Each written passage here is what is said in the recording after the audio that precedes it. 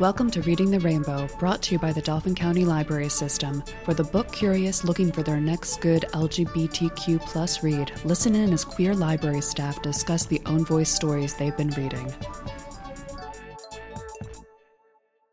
Hi, my name is Ashley. My pronouns are she, they. Hi, my name is Em, and my pronouns are they, them. And today we are talking about Psalm for the Wild Built by Becky Chambers. And just to get us started, here is a little bit of information about Becky Chambers from her website, which is otherscribbles.com. Becky Chambers is the best-selling author of the Wayfarers series, the Monk and the Robot novellas, and other standalone works of science fiction. She's a 2-time Hugo Award winner and has been nominated for the Nebula, the Locust, the Arthur C. Clarke Award, and the Women's Prize for Fiction, among others. Her latest book is A Prayer for the Crown Shy, the second installment of Monk and Robot. She is currently working on a new standalone novel. Becky has a background in performing arts and grew up in a family heavily involved in space science. She spends her free time playing video and tabletop games, watching bugs, and looking through her telescope. Having hopped around the world a bit, she is settled down, for the moment, in Humboldt County, California, where she lives with her wife. She hopes to see Earth from orbit one day. This is my first Becky Chambers book, and I loved it, but I know Ashley has read a lot of Becky Chambers. I've read all the Becky Chambers books. Yes, big fan. They're all great. Do you have a favorite? I can't pick one. I like them That's all okay. for different reasons. But Sorry, I will say that I think the one that I needed the most when I read it was this one. It really resonated with me when I first read A Psalm for the Wild Built. Yeah, I also really, this book sat, I don't want to say heavy with me. In fact, made me feel a lot lighter when I was done reading it and made me, really appreciate myself, if that makes sense. And we'll talk a little bit more about why, because of the book. But this book is dedicated to anybody who could use a break, which I thought was nice, especially because I feel like a lot of us don't prioritize rest as much as we should. And this book explains very well why that's important, or maybe not so much important as much as it is just kind of integral to life in and of itself. But I know that sounds extremely vague at the moment, but hopefully it'll make a little more sense in a little bit. Yeah. I think the dedication of it sparked my interest. And then after reading it, I was like, oh, okay. Yeah, I understand. Especially in a world where the commercialized idea of self-care is just kind of shoved down your throats all the time. Especially this book was published in summer of 2021. So we were still dealing with COVID and all the complications and lack of socialization in person with people. And, everyone really needed a break at that time. It was a nice new way to think about prioritizing rest and taking breaks and what that looks like. So on Becky's website that Em mentioned, the book is described as a novella for seekers of small comforts. The plot is described as, it's been centuries since the robots of Panga gained self-awareness and laid down their tools. Centuries since they wandered, en masse, into the wilderness, never to be seen again. Centuries since they faded into myth and urban legend. One day the life of a tea monk is upended by the arrival of a robot, there to honor the old promise of checking in. The robot cannot go back until the question of what do people need is answered. But the answer to that question depends on who you ask and how. They're going to need to ask it a lot. Becky Chambers' new series asks, in a world where people have what they want, does having more matter? We always like to include content warnings for the books that we read for this podcast. I couldn't really think of any. I wrote down contemplations of personhood and meaning, which is not so much a warning, so much as just a general theme for this book. It's really existential. It's really philosophical.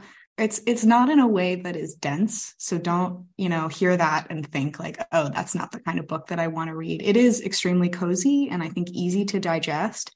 But a central question for one of our main characters, sibling Dex, is why do I feel this way? And what is my purpose? And so, if you're not really in a place that you want to delve into that kind of narrative, that's the only sort of warning I would give maybe. But at the same time, like, I think if you are struggling with those things, maybe this is the perfect book to dive into, right? Just because of the way that they talk about what it is to be a living thing existing in the world, and, you know, sort of the responsibilities of a thing living in the world. So that's, you know, again, not exactly a content warning so much as like a content description, I suppose. Just keep that in mind. So, Ashley, I know you've read this book several times at this point.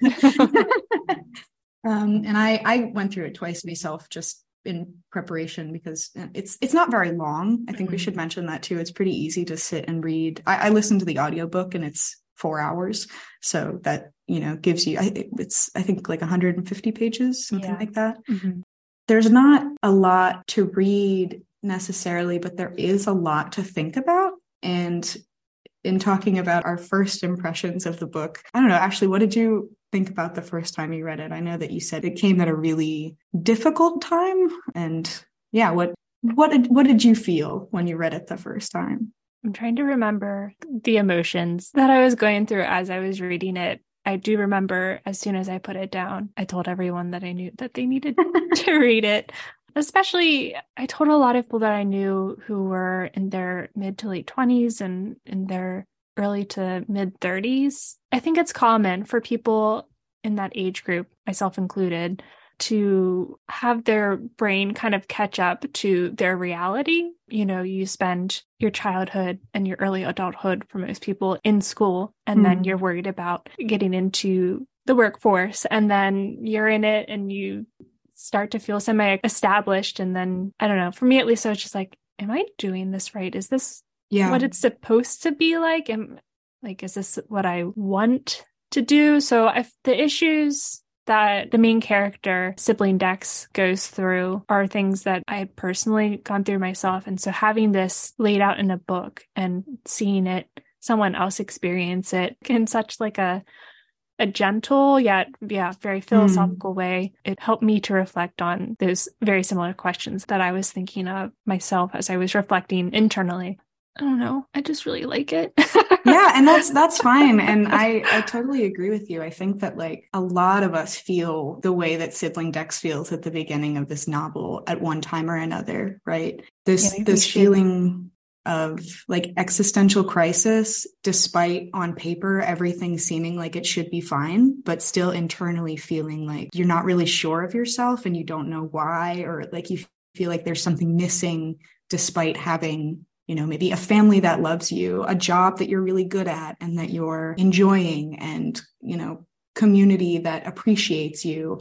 If you have all of those things and you still feel this sense of like, okay, what am I doing? You know, I think that that's a very relatable feeling, especially within the context of the novella coming out during COVID. You know, it had a lot of us thinking like, okay, everything in society is stripped away. And I think a lot of people had to question, you know, their place in all of that, and really had to come to grips with like being alone and figuring out like what that means for them.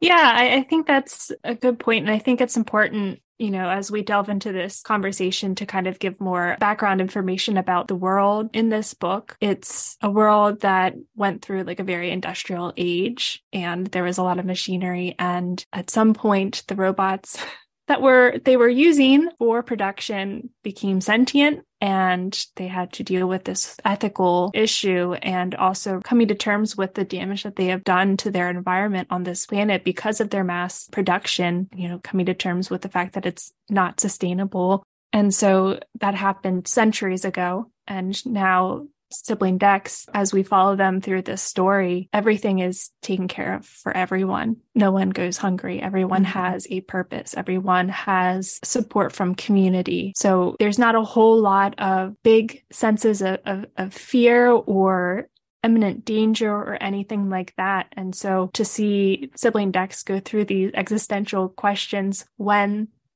all their basic needs are met and there's nothing that they can pinpoint that's wrong, I think that was a very smart and important thing for Becky to include, because as a human, when you're going through these struggles and thinking like, oh, what's wrong with me? Like, if only this little thing was different, or like, if only I was, you know, making more money, or if only this, that, if only I had, XYZ product, like things would be easier or better. And so I think here she's trying to say, like, you're still going to feel those things, it's going to be maybe temporary relief, Well, no, I think that's the good point you bring up too, just about kind of the feeling of this book, because it is, I guess, a post-apocalypse, because life as humankind kind of knew it changed drastically during this period of time called the Awakening, which is when all of the robots, the factory robots, just gain sentience and decide they don't want to work in the factories anymore.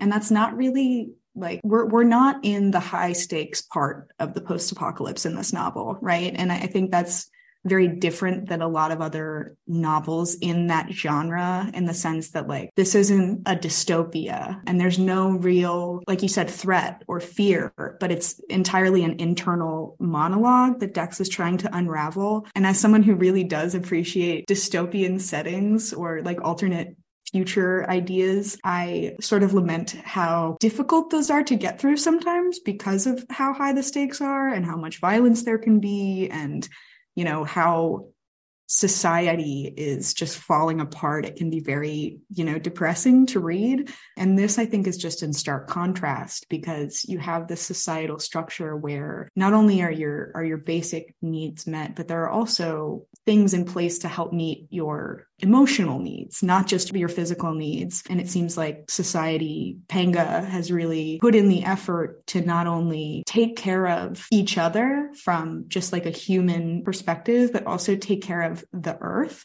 right? Which was a really refreshing, I think, novel to read, at least for me, in a time where I'm really scared about climate change. I think a lot of people are really scared about climate change. And obviously this book doesn't outline sort of the reversal process of climate change, but it imagines a future where people have come together in a very productive way, as opposed to falling apart and sort of clawing at one another for resources.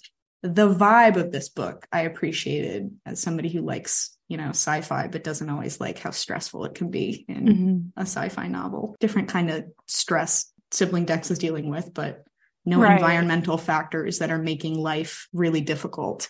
Yeah, because when the book starts, sibling Dex is living in the city, literally the only city on their continent, as a garden monk, taking care of a garden at a monastery. And they get this feeling that they can't shake, that they're no longer satisfied with the work that they are doing. And they blame it on the fact that there are new crickets in the garden. And everything would be better if they had the ability to leave the city and go into more remote villages and hear crickets. And so they decide to switch jobs to be a tea monk, which is essentially, I don't know how you explain it, like a troubadour, but a person who deals with tea. And so they get a ox bike. Yeah, their wagon, their ox bike. Mm-hmm. Yeah.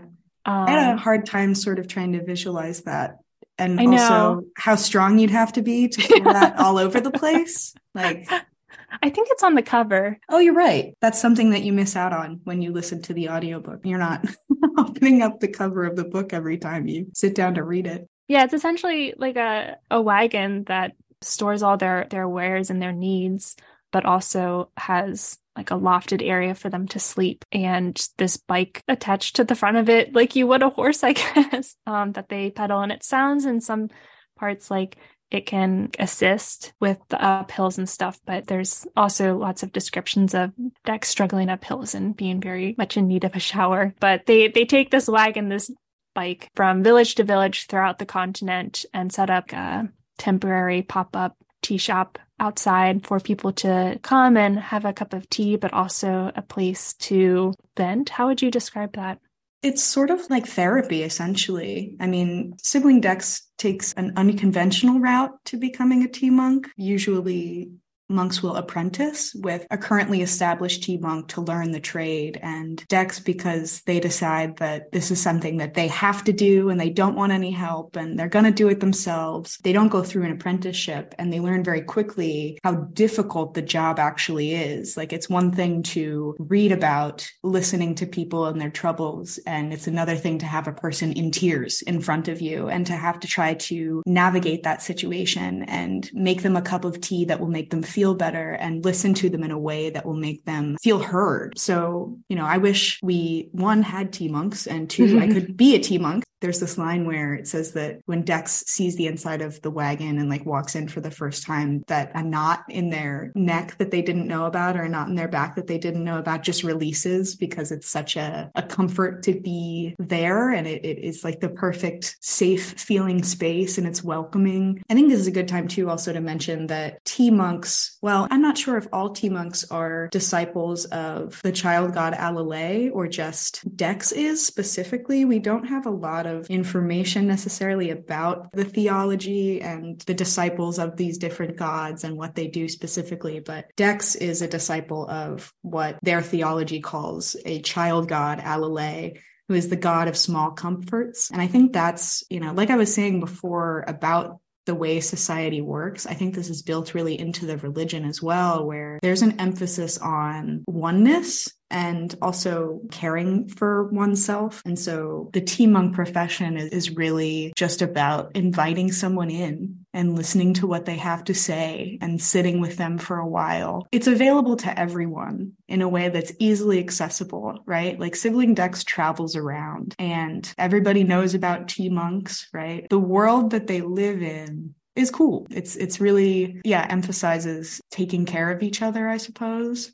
Yeah, it is impressive. The novella is less than 150 pages, yet the descriptions of the villages and the small moments like Dex walking into their wagon for the first time are just so good. And I think that's one of the things that I love most about this book was how she was able to fit in all of these really cozy descriptions to help you get a sense of what Dex is going through, and also introduce the different gods and their theology, and also discuss different forms of scholarship and points of view that people take about, life in the world in general. And at the same time, follow this journey that Dex is going through themselves, all in 150 pages. It's just really impressive how she works it out so that at some points, like you mentioned, we're not sure, do all tea monks follow Alale? We don't know, but we kind of put the pieces together ourselves, and Becky Chambers gives us just enough, I think, to do that.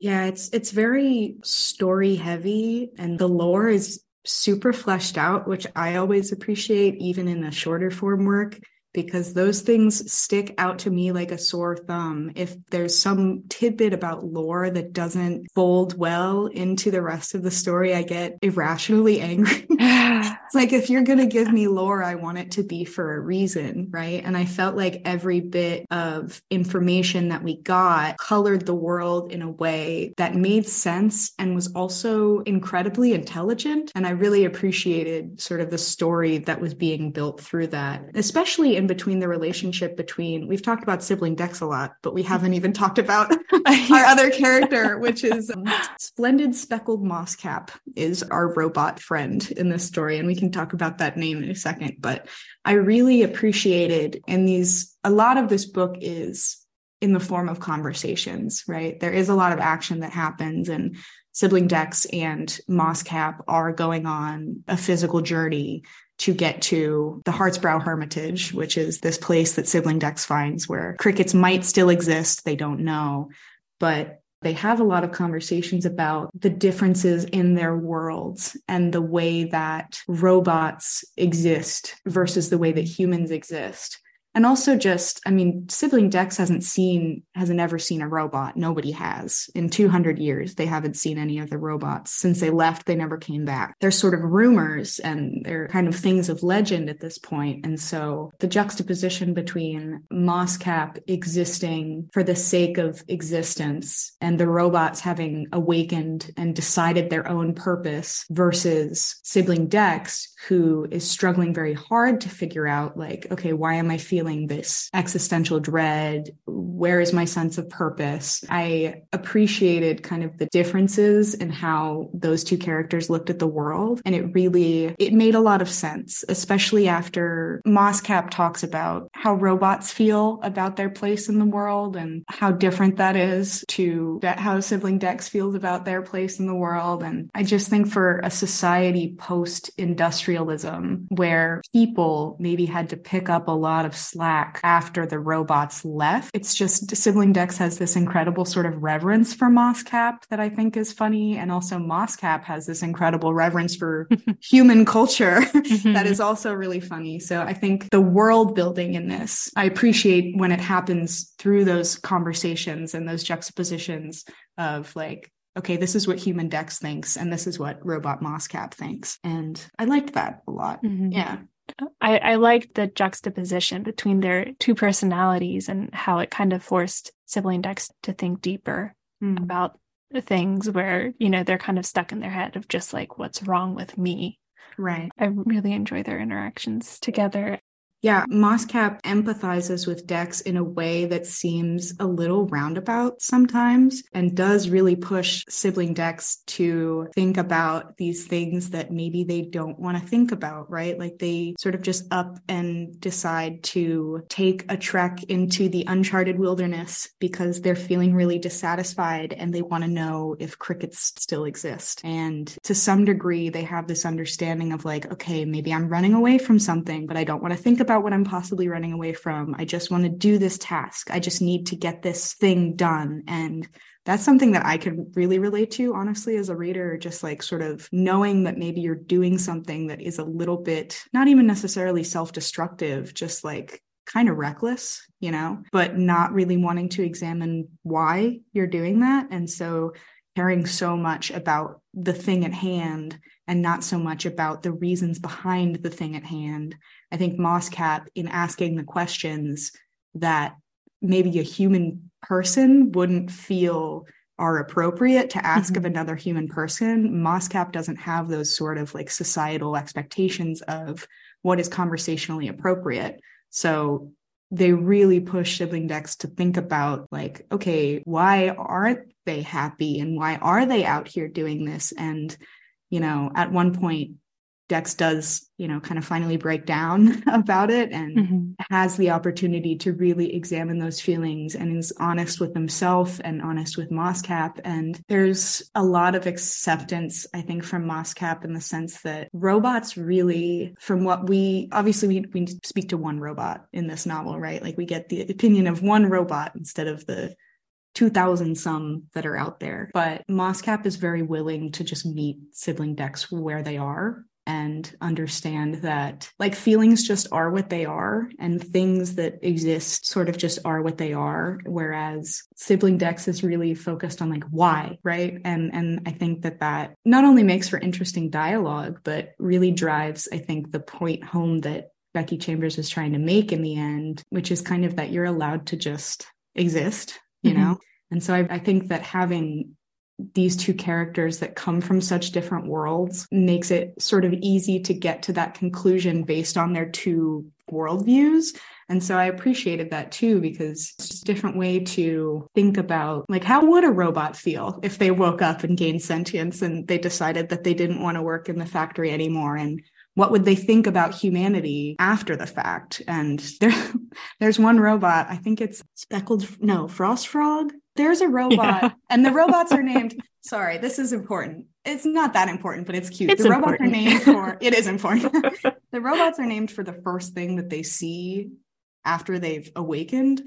So for Mosscap, it was the splendid speckled Mosscap mushroom. And then there are other robots named, there's like wolf and fawn, for example, is another. Or like two foxes. Right. Yeah. But Mosscap talks about this robot that has been in a cave for several decades, just watching stalagmites grow, stalagmites and stalactites, like watching that formation. And other robots are doing more, you know, active things, but they don't feel any type of way about either of those choices, right? Like they're very content to just allow one another to sit in a cave for decades at a time and watch stalactites form. Mosscap's main goal is Mosscap has been sent by the rest of the robots. They had a gathering. It's been 200 years.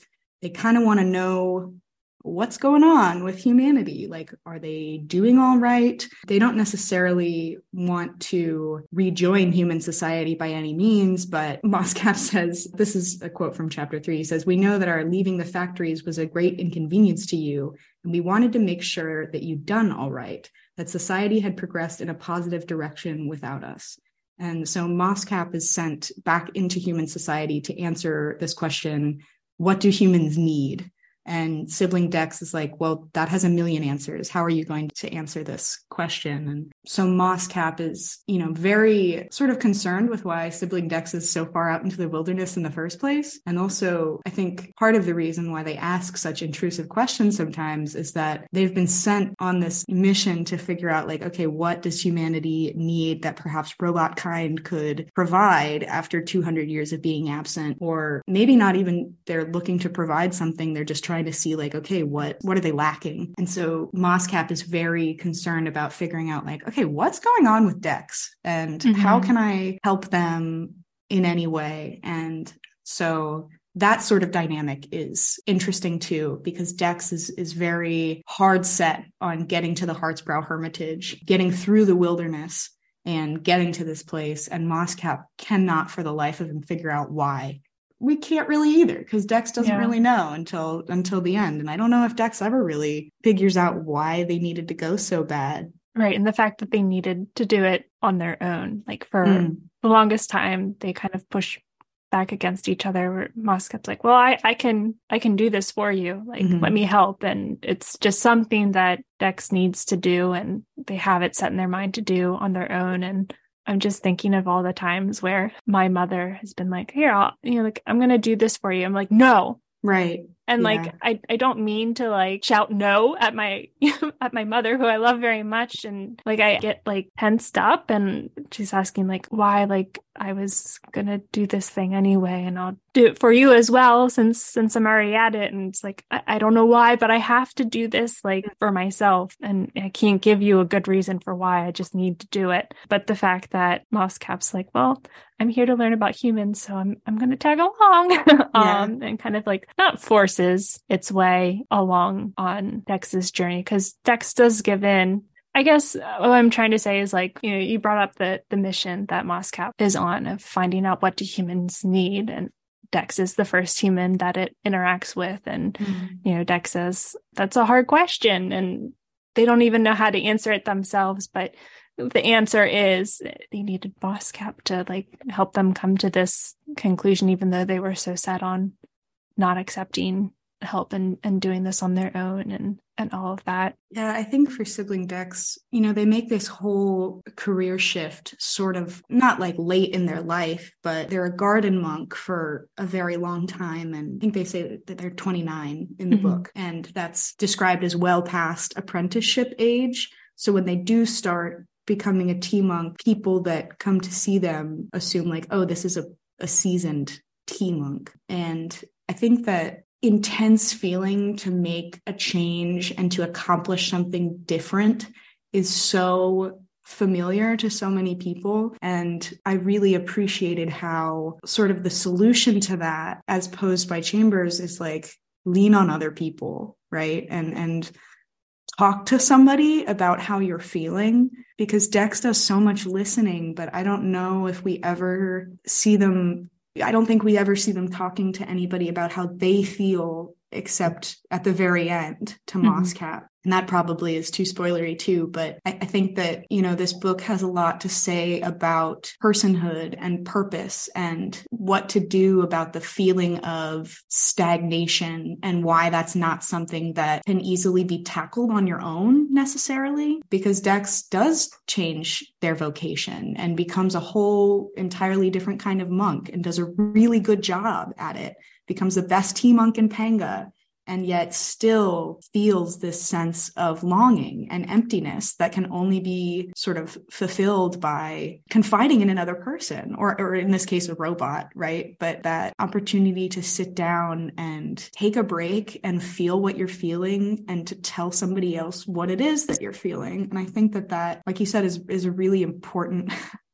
kind of message. And I appreciated that too, because there's so much vulnerability in just feeling what you feel. But if you don't, it can drive you crazy, if you don't give yourself the opportunity to really examine like what it is that you feel and why you feel that way. If you just continue to wake up and go to work, you're going to still feel bad. Yeah. And it can be one of those things that just sneaks up on you. Like, we watch sibling decks change careers and become a tea monk, and then it jumps 2 years later and they've gotten really good at their job and make people really happy. And they mention that that's all well and good, and they acknowledge that they're doing good things for their community, but the thing that they look forward to the most is when they can close the door and hole up in their wagon at the end of the day and have just like quiet alone time. Mm-hmm. And that's kind of their way of coping, and they get to like that breaking point of convincing themselves to just go into the wilderness and find this old monastery or hermitage to see if there are crickets there. And yeah, I think you're right. I can't recall any mention of them receiving any similar services to what they provide as a tea monk. The sense of therapy or, talking through their problems or the thoughts that they're having with anyone else. So they're surrounded by people all day, right? And they get to know these people and the issues that they're having. And they're really good at, when they come back around to the village again after months of remembering their tea preferences and also their families and what they've been up to and specific problems that they were experiencing. But the other person probably doesn't know a whole lot about sibling decks. Yeah, I think this is a really good book for anyone who is maybe really community oriented, cares a lot about mutual aid support, but is maybe feeling exhausted with just sort of the mechanisms of society, because Sibling Decks at one point says like they do genuinely care about their customers. It's not as if they're checked out, but they want to have time to themselves, right? There's only so much of yourself that you can give before you feel a little empty, right? And I think that this book does a really good job at saying like, not only do you not need to feel that way, like you don't need to feel that way. You can confide in somebody else, but also that what you're doing is good enough, right? What you're doing is enough for the people around you. And, what's the word I'm looking for? Gratification can come from other people, certainly, but at some point there has to be some internal understanding of like, okay, I am okay. And the things that I'm doing are okay. And I'm not wasting my potential. So I think this is a really good book for, again, somebody who cares a lot about the people around them and their community and wants very badly to continue doing meaningful work for other people, but is maybe feeling a little exhausted and kind of feeling perhaps that like, okay, the work that I'm doing is maybe a little futile. I think this book has a really good answer for that and finds it in some fun conversations between a monk and a robot, which is cool, That wraps up our discussion for A Psalm for the Wild Built, a monk and robot book by Becky Chambers. Join us next episode as we discuss Lavender House by Lev A.C. Berzin. This has been Reading the Rainbow, a Dauphin County Library System podcast for books by and about the LGBTQ+ community. If you enjoyed this podcast, please follow us for new book discussion. And if we piqued your interest in this episode's selection, consider borrowing it from your local library. Thanks for listening.